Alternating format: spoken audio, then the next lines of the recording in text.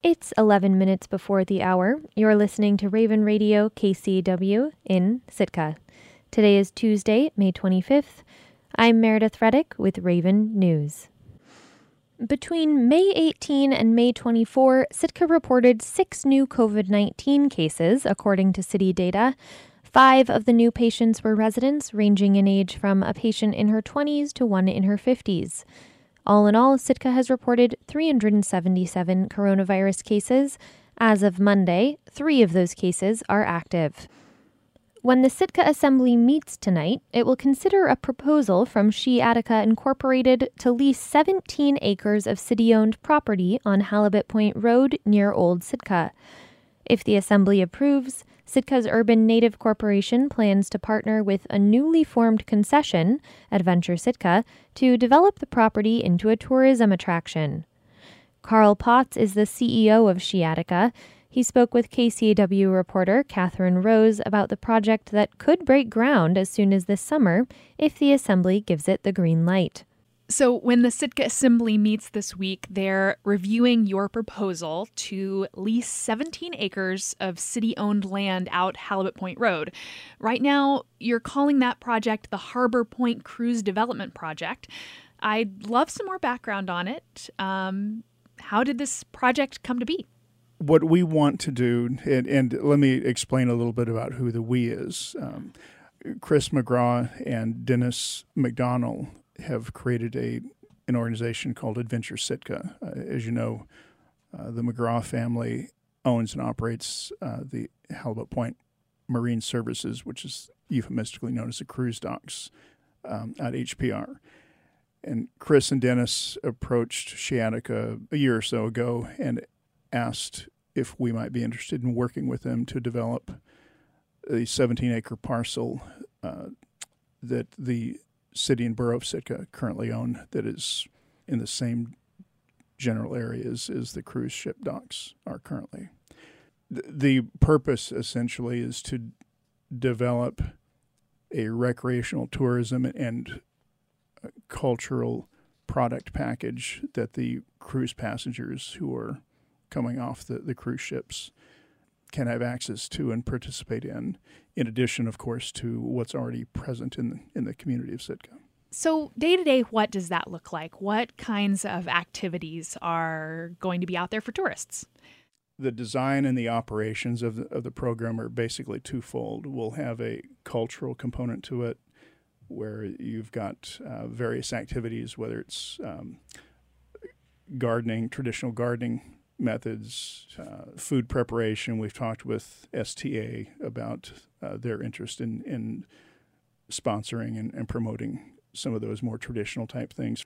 The other aspect to it is that we know that many of the passengers to the community are physically active and are looking for recreational opportunities in addition to the hiking and biking and walking that are available.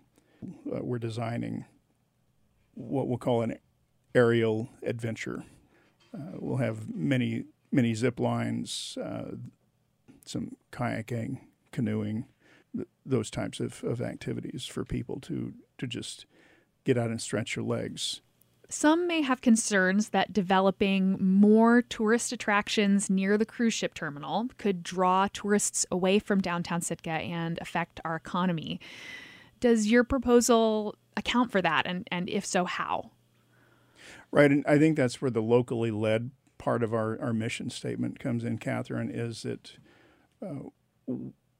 we are very sensitive so that the owners and the developers of this project live in the community. We work in the community, we play in the community, and we want to enhance the livability. We want this project to enhance the livability of the community in total. And so we've talked with a number of tour operators in the area, business owners, retailers, community members, and the intention is to create a program, again, that it does not duplicate what's already here. It just enhances it. We're very much integrating and planning the project so that it's going to work to benefit the collective whole of the community. It's looking like 2022 is actually going to be a boom tourism year for Sitka. Projections are recently suggesting upwards of 400,000 cruise ship passengers. So should the Assembly give you the green light, what's your timeline? We can begin this year, pick up with our planning and do the construction and have everything ready to go by May of 2022. However, the caveat is that we need to have authorization, basically site control, late June, early July, because there's permitting. We've got to get our crews situated because we'll be pre-selling these packages to the cruise ships over the winter of 2021 and 22. And so we've got to have some level of comfort knowing that we're selling something that passengers will be able to participate in. That was Ski-Attica CEO Carl Potts giving Catherine Rose an overview of the Harbor Point Cruise Development Project.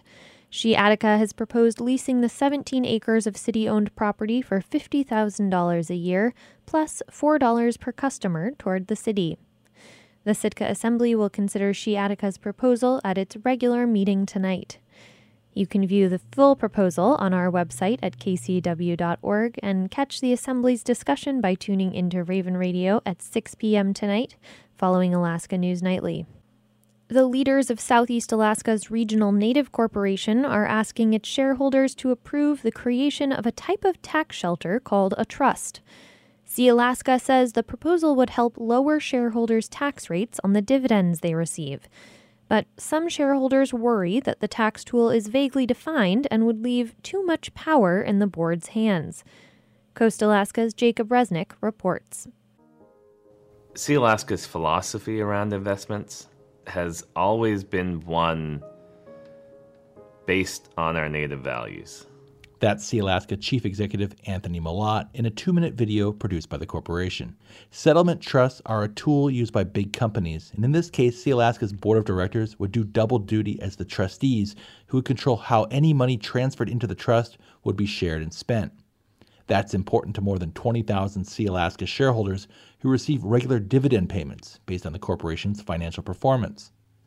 Those same shareholders have final say over this plan, which is being put to a vote as a resolution in June.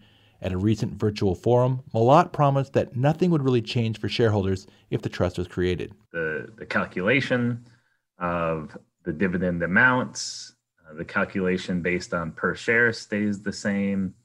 Paying the dividend out twice a year stays the same. So it'll just flow through the trust as opposed to getting a check directly from SeaAlaska.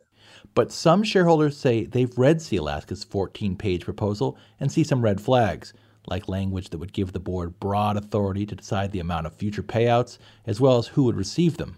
The trustees may distribute some, all, or none of the net income, accumulated net income, or principal of the trust to the beneficiaries.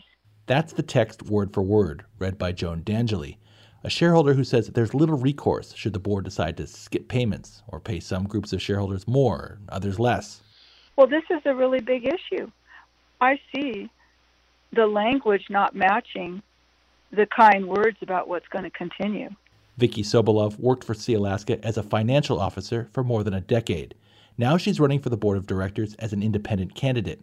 She says she's on the fence about whether she'll vote in favor of the resolution. I feel that there are a lot of positive aspects potentially with passage of the trust. However, at this time also, there are many questions related to the trust, and I don't feel, after speaking with shareholders, that they are comfortable voting yes. SeaAlaska's management declined interview requests, but released a statement that says every decision is made with shareholders in mind, and this one would ease their tax burden. SeaAlaska has organized several virtual meetings for shareholders, only fielding questions submitted via a chat window. Malott was asked by a shareholder why there's language that allows the trust to ignore an existing formula to pay dividends The chief executive says that's because funds moved into the trust could be used to pay out scholarships, burial assistance, and other benefits with different payment structures. Dividends are not going to be diluted in their current form, but it is possible that additional benefits get paid out of the trust that don't follow per share. But those are benefits that Sealaska shareholders are already very familiar with. Sealaska's statement says that other Native corporations already use settlement trusts with similar structures. Goldbelt, Juneau's Native corporation, is one such example. Its trust, established in 2019, defines special programs that can be paid out by the trust. But Sealaska's proposal doesn't go into such detail. It leaves everything up to the trustees to decide. And that worries shareholders like D'Angeli. It's a big issue. It's one of the first things I spotted, that I couldn't find consistent language matching what they're verbally telling us. The corporation says it will only require a simple majority of those voting for the resolution to pass. That's a lower bar than 2 shareholder resolutions opposed by the board that would reform how elections are run. Voting is already open for Sealaska's election for directors and resolutions. The final tally will happen at the Native Corporation's annual meeting on June 26. Reporting in Juneau, I'm Jacob Resnick. I'm Meredith Reddick, and this has been Raven News.